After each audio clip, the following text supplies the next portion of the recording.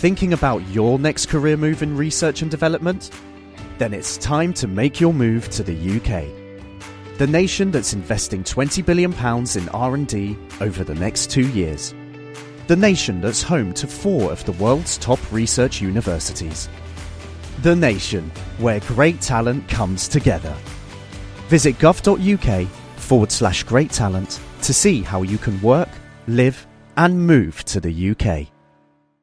As a person with a very deep voice, I'm hired all the time for advertising campaigns. But a deep voice doesn't sell B2B, and advertising on the wrong platform doesn't sell B2B either. That's why if you're a B2B marketer, you should use LinkedIn ads. LinkedIn has the targeting capabilities to help you reach the world's largest professional audience. That's right, over 70 million decision makers all in one place. All the big wigs, then medium wigs, also small wigs who are on the path to becoming big wigs. Okay, that's enough about wigs. LinkedIn ads allows you to focus on getting your B2B message to the right people. So, does that mean you should use ads on LinkedIn instead of hiring me, the man with the deepest voice in the world? Yes. Yes, it does. Get started today and see why LinkedIn is the place to be to be. We'll even give you a $100 credit on your next campaign. Go to linkedin.com/results to claim your credit. That's linkedin.com/results. Terms and conditions apply.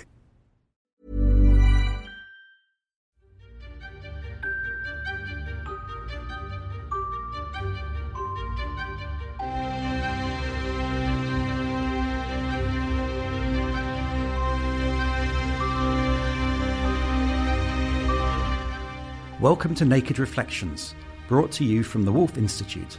I'm Ed Kessler, and each week I'll be taking an in-depth look at the stories reported by our friends over at the Naked Scientists.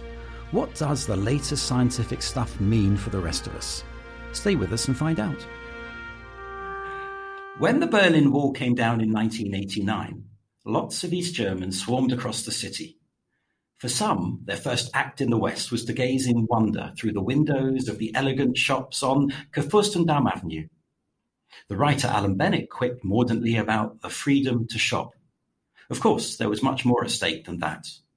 We normally take freedom for granted, but not now during the COVID-19 pandemic. And freedom of movement is restricted even in democracies.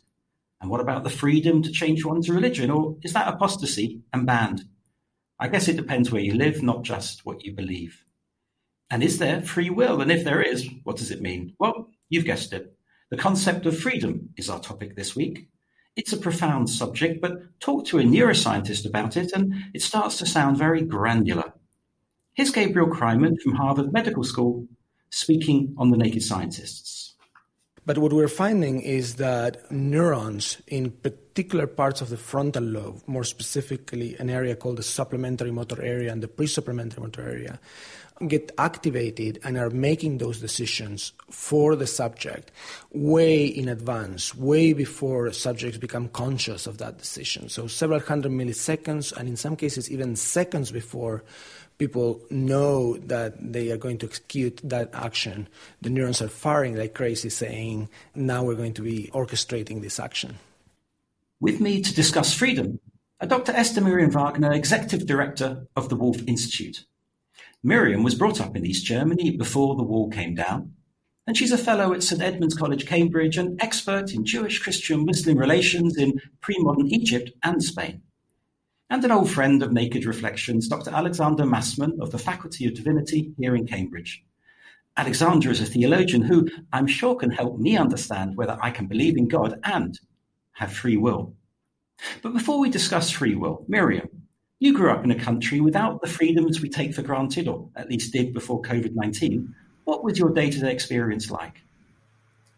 I think it's often quite difficult for people who grow up in different circumstances to imagine what life is like in a socialist or in a communist state. Maybe there has been a bit of an introduction now through the COVID measures. There's a bit of more of an understanding that the state can just determine what you can and what you can't do. And if you look at freedom in the sort of broad sense of being able to follow one's desires, one desire that we couldn't follow was, of course, that while we had money, there was nothing to buy for it. So a lot of people earned a lot of money, but there was very little to spend it on because the shops just didn't have any goods you could buy. But on the other hand, people had a lot of time.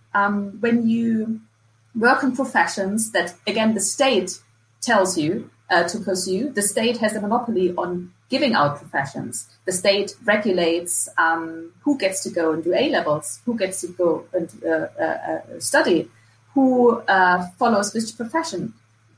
Once you have basically put up with the fact that you cannot determine which profession you will take, and you are happy with the fact that you can't buy much and you can't travel where you want to travel. You can travel within East Germany and certain East Bloc countries, but you can't travel everywhere. But once you have basically put up with this, in the same way that we have put up with a lot of COVID restrictions, you actually have a lot of freedom because time gives you freedom. A lot of freedoms now are curtailed by lack of money. There was no lack of money because everyone had the same sort of money. There were no rich and poor because everyone basically had the same amount of money at their disposal. So you basically have a different degree of personal freedom. You can, on Friday, no one works on Friday. You can do on Friday what you want. You can meet with friends. No one works after 4:00. You can always, plan to go to the opera. You can go to the theater. There's a lot of money put into arts because it's one of the prestige objects of the East German state. So everyone, including working class cleaners, they can go to the opera because the money is fixed. You pay, I don't know, a mark or 2 marks, equivalent of like 20, 30p to go to the opera.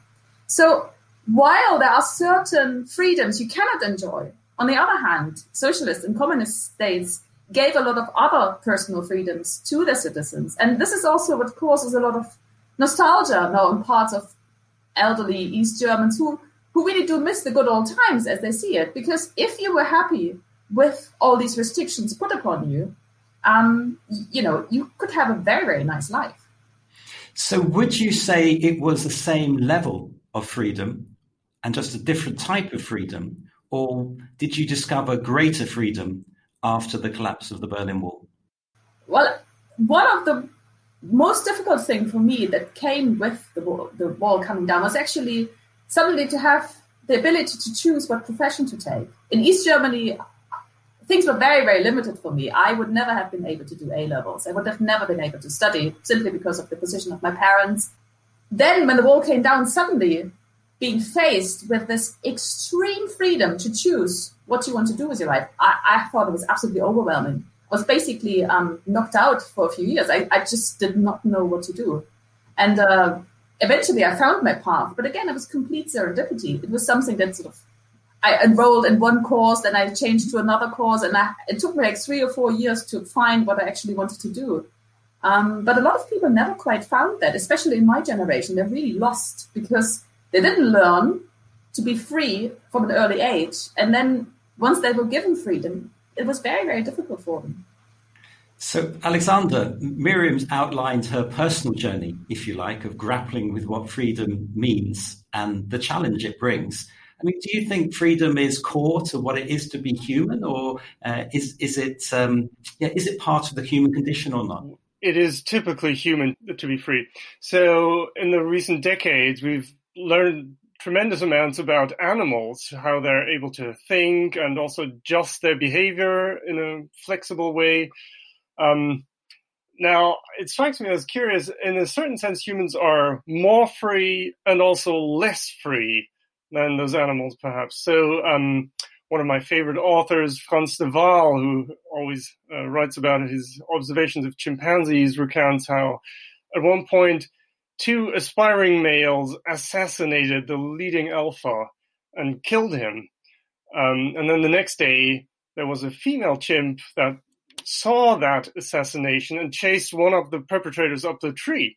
So it almost seems like there's some moral reckoning to be had there. But it didn't last. And eventually the chimps just calmed down. And I find that really interesting. So for us, our human freedom means there must be a moral reckoning. It doesn't, of course, always happen, but it seems like we're the kind of creature that can't do long without it. That is a hallmark of our freedom. And perhaps sometimes it's easier for chimpanzees not to go through all of those convulsions. Well, as a theologian, you know, of course, that there are big big questions about freedom, about what you call the reckoning, because so often there doesn't seem to be a reckoning, or if there is a reckoning, it seems a very unfair one. Doesn't that change our understanding of what freedom is? Yeah, that's right. So there are different levels at which there are conflicts about freedom. Of course, the outcry of the oppressed, which often goes unheard. And there, interestingly, I mean, it's certainly a very legitimate question for religious traditions. How are you taking that into account if you speak of a created order that allows for freedom and justice? And I think one of the important insights is that many religious traditions provide the avenues and the arenas in which those conflicts are articulated, even if they're not settled. And then, of course, there's the question, well, how does our freedom relate to that divine creator, for example? In our political conflicts, we've just talked about former East Germany, we're used to some agents gaining more power and others having less power in response. And there's a temptation, of course, to think of that, to think in those terms about the relationship between humanity and God as well. What a lot of religious traditions, including my own Christianity, has pointed out is that my own freedom doesn't take away from God's, and God's doesn't take away from mine. So there wouldn't be the reason to fear some potentate in the sky. Before we get into the sort of theological, philosophical understanding, I'd like to ask Miriam to comment on how the concept of freedom might have changed, particularly in this medieval period, when there was this interaction, sometimes positive and sometimes negative, between Jews, Christians, and Muslims. What did freedom mean, for example, in medieval Spain, Miriam? That's a very interesting question. I wasn't expecting that. Well, again, in a way, the sort of the pre-modern societies had different levels of personal freedom. Again, you had freedom if you were a free person. There was an awful lot of slavery everywhere. A lot of people were in some sort of servitude to others.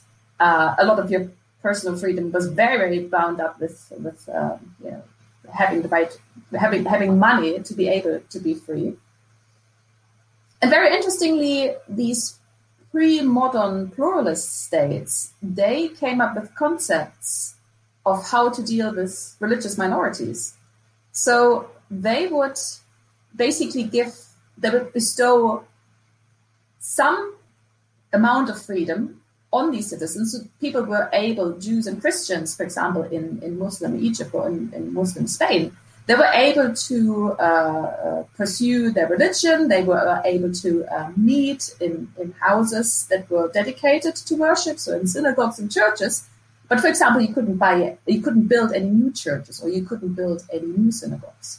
So you had particular freedoms that were given in order to keep the peace in these communities and have these communities thrive in your state. But a lot of freedoms were taken away. At least according to the law, you couldn't ride horses, you couldn't wear particular kinds of armor, you were forbidden from doing all sorts of things depending on the state. Sometimes you couldn't walk by in shoes near a synagogue, mosque, or you couldn't wear particular garments. But again, very often it was just the law, and what people did in practice was very, very different. So again, I think you always have to look very carefully at what does the law say and what actually is the law of the land, what happens in reality.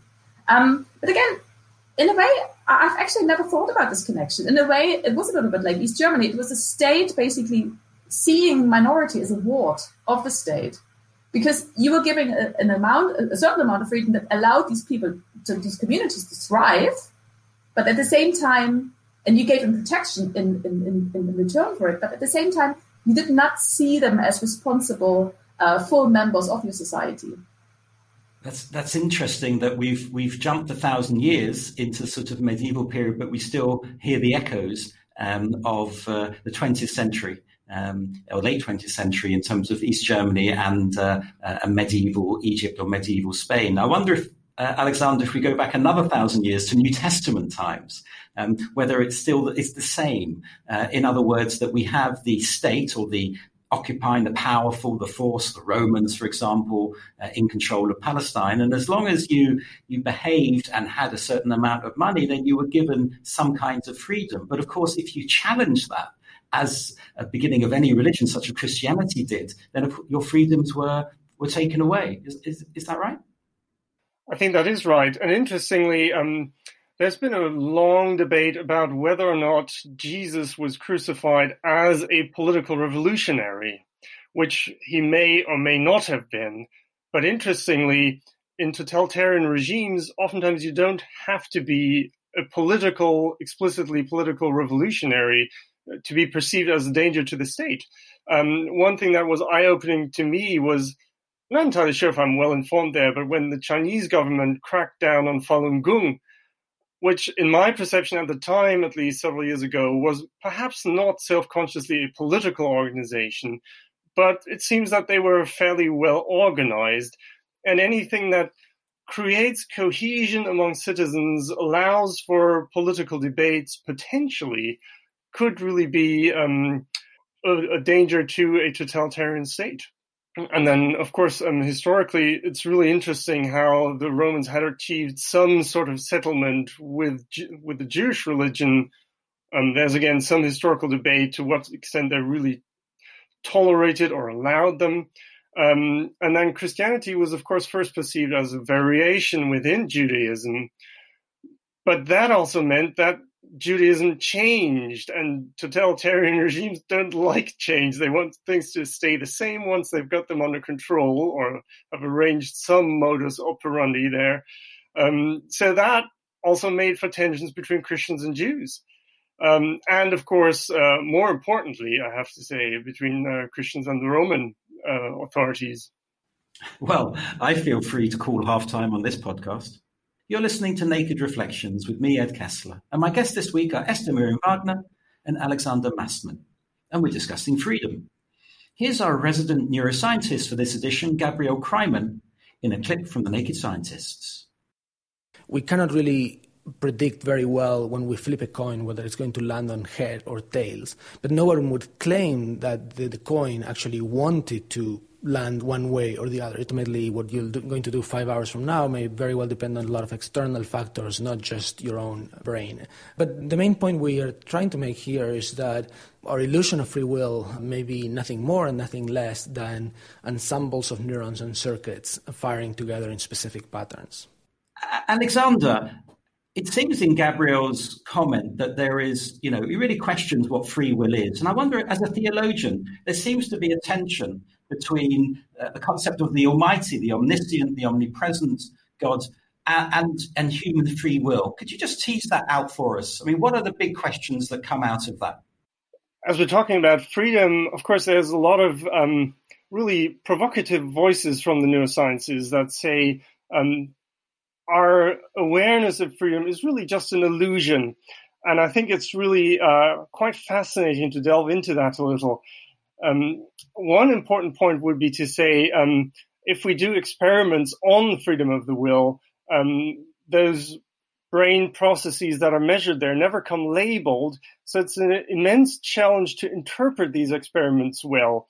Now there's been a classic experiment, the Libet experiments, that's led to a lot of neuroscientists disputing freedom, but there have been other similar experiments that would say, well, perhaps it's not so clear what we've measured there. Perhaps we should hold off a little before we say farewell to freedom entirely. So on the other hand, I think it's really, it's perhaps not so helpful to play off a vague idea of absolute freedom and a complete lack of freedom. There's certainly factors that constrain our freedom, say from an evolutionary background, certain influences that may be due to our genes, and also from a neuroscience perspective, that's fair enough. A simple full-blown assertion of complete freedom I would find unrealistic as well. And then, even if you have a limited range of options in which you exercise your freedom, there's yet another problem, which I think is that we often use our freedom to make trivial choices. So the freedom to shop can be important, but it can also take the trivial form of shop till you drop. So we don't actually engage in a meaningful use of our freedom. That's not a question from the neurosciences, but from an ethical point of view that perhaps should be inserted into that debate as well. Well, Miriam, you and I are in the heart of the University of Cambridge, where we're meant to be free. We're meant to have free spaces for all sorts of conversations. But yet we know that there is a tension there because we don't allow free spaces for people whose views are frankly offensive, racist, prejudiced, and so on. So what do you make of this vogue of no platforming and of limiting conversations? Is that not an attack on our freedom? Well, I mean, this probably shows my age, but I do think sort of non-platforming, or at least a substantial degree of non-platforming is actually quite dangerous. Of course, we wouldn't want to give really, really offensive and really, really wrong views a platform. We don't want Holocaust deniers to talk about their views, and we don't want to have sort of platform extreme homophobes. But on the other hand, there is always a danger that when you focus too much on safe space, you start forbidding any friction. And friction is absolutely essential for all sorts of creative dialogue. So I think that's something that a lot of, I don't want to say younger people because it makes me sound very old, but a lot of the students that I've observed who talk a lot about safe space, this is something that they seem to be forgetting, that we need friction in our life. We need friction in order to question our own views, to engage with one another, to discuss things that need discussing. And in the whole safe space discussion that we have at the moment, there seems to be sort of an accord that there are views that are right and that there are views that are wrong. And I think this is very, very dangerous because you move down a very, very sort of one lane street of righteousness. And again, probably my age, but I find this very difficult. Alexander, you also, like Miriam, teach many undergraduates. You teach theologians and philosophers. Where do you stand on this question of safe spaces in the university campus? Yeah, I echo Miriam's sentiment. We really have to enable people to articulate positions that can be uncomfortable. Miriam, where are the limits? I mean, you took the example of Holocaust denier, and I'm sure very few people would question that. But if you brought it back, what's the line in the sand? What is our right to have freedom of expression versus, for example, freedom to offend or freedom to hate?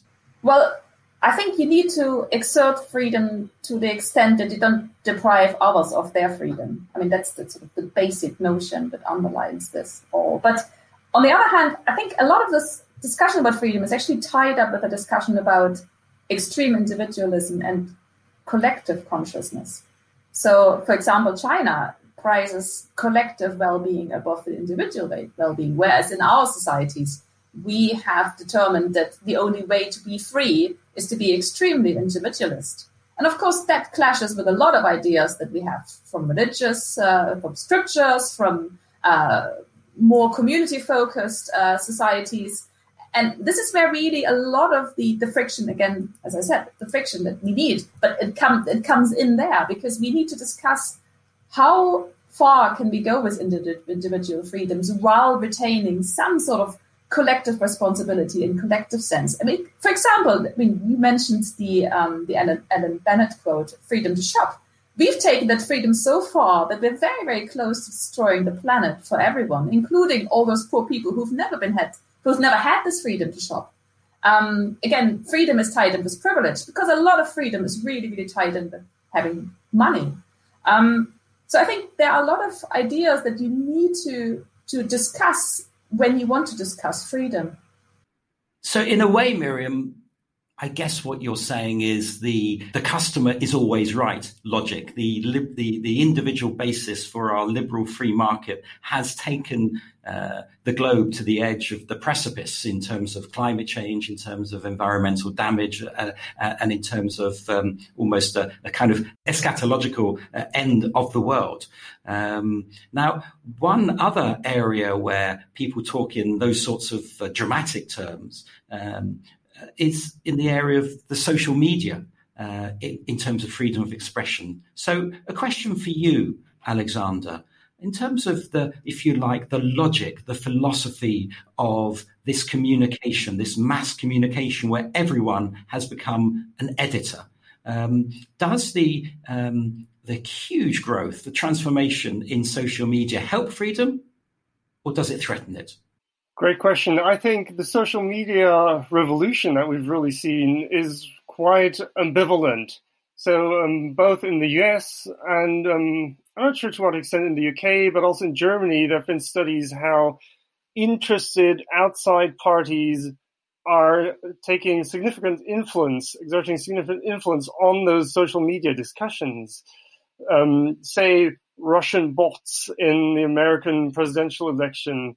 And even in Germany, it's interesting to see how right-wing extremists have a very powerful presence on Facebook and also on Twitter, in part also financed through Russian sources. So there's a deep irony here. Twitter came with the promise that everybody can claim their freedom, the marginalized can step up to the plate. However, authoritarian forces have sort of hijacked that stage that was offered there. I think the difficulty is, especially with new technologies, civil society would need to find better ways to inhabit this new social space so we get voluntary ways of quality control. Well, the neurons in my frontal lobe are telling me that we've reached the end of this podcast. Thanks to my guests, Esther Miriam Wagner and Alexander Massmann. And thanks to you too for listening. If you'd like to get in touch with any comments or thoughts or reflections of your own, you can email nakedreflections@wolf.cam.ac.uk. Let us know what subjects you'd like to hear more about and how you'd like us to cover them. We'd love to hear from you. In the meantime, you can find more episodes of Naked Reflections and subscribe to Naked Reflections podcast wherever you access your podcasts or at nakedscientists.com/reflections. Do join us next time.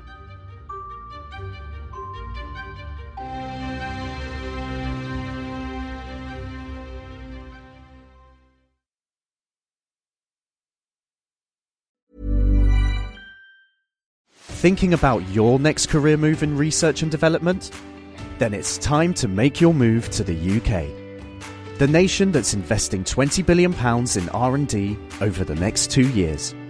The nation that's home to 4 of the world's top research universities. The nation where great talent comes together. Visit gov.uk/great talent to see how you can work, live and move to the UK.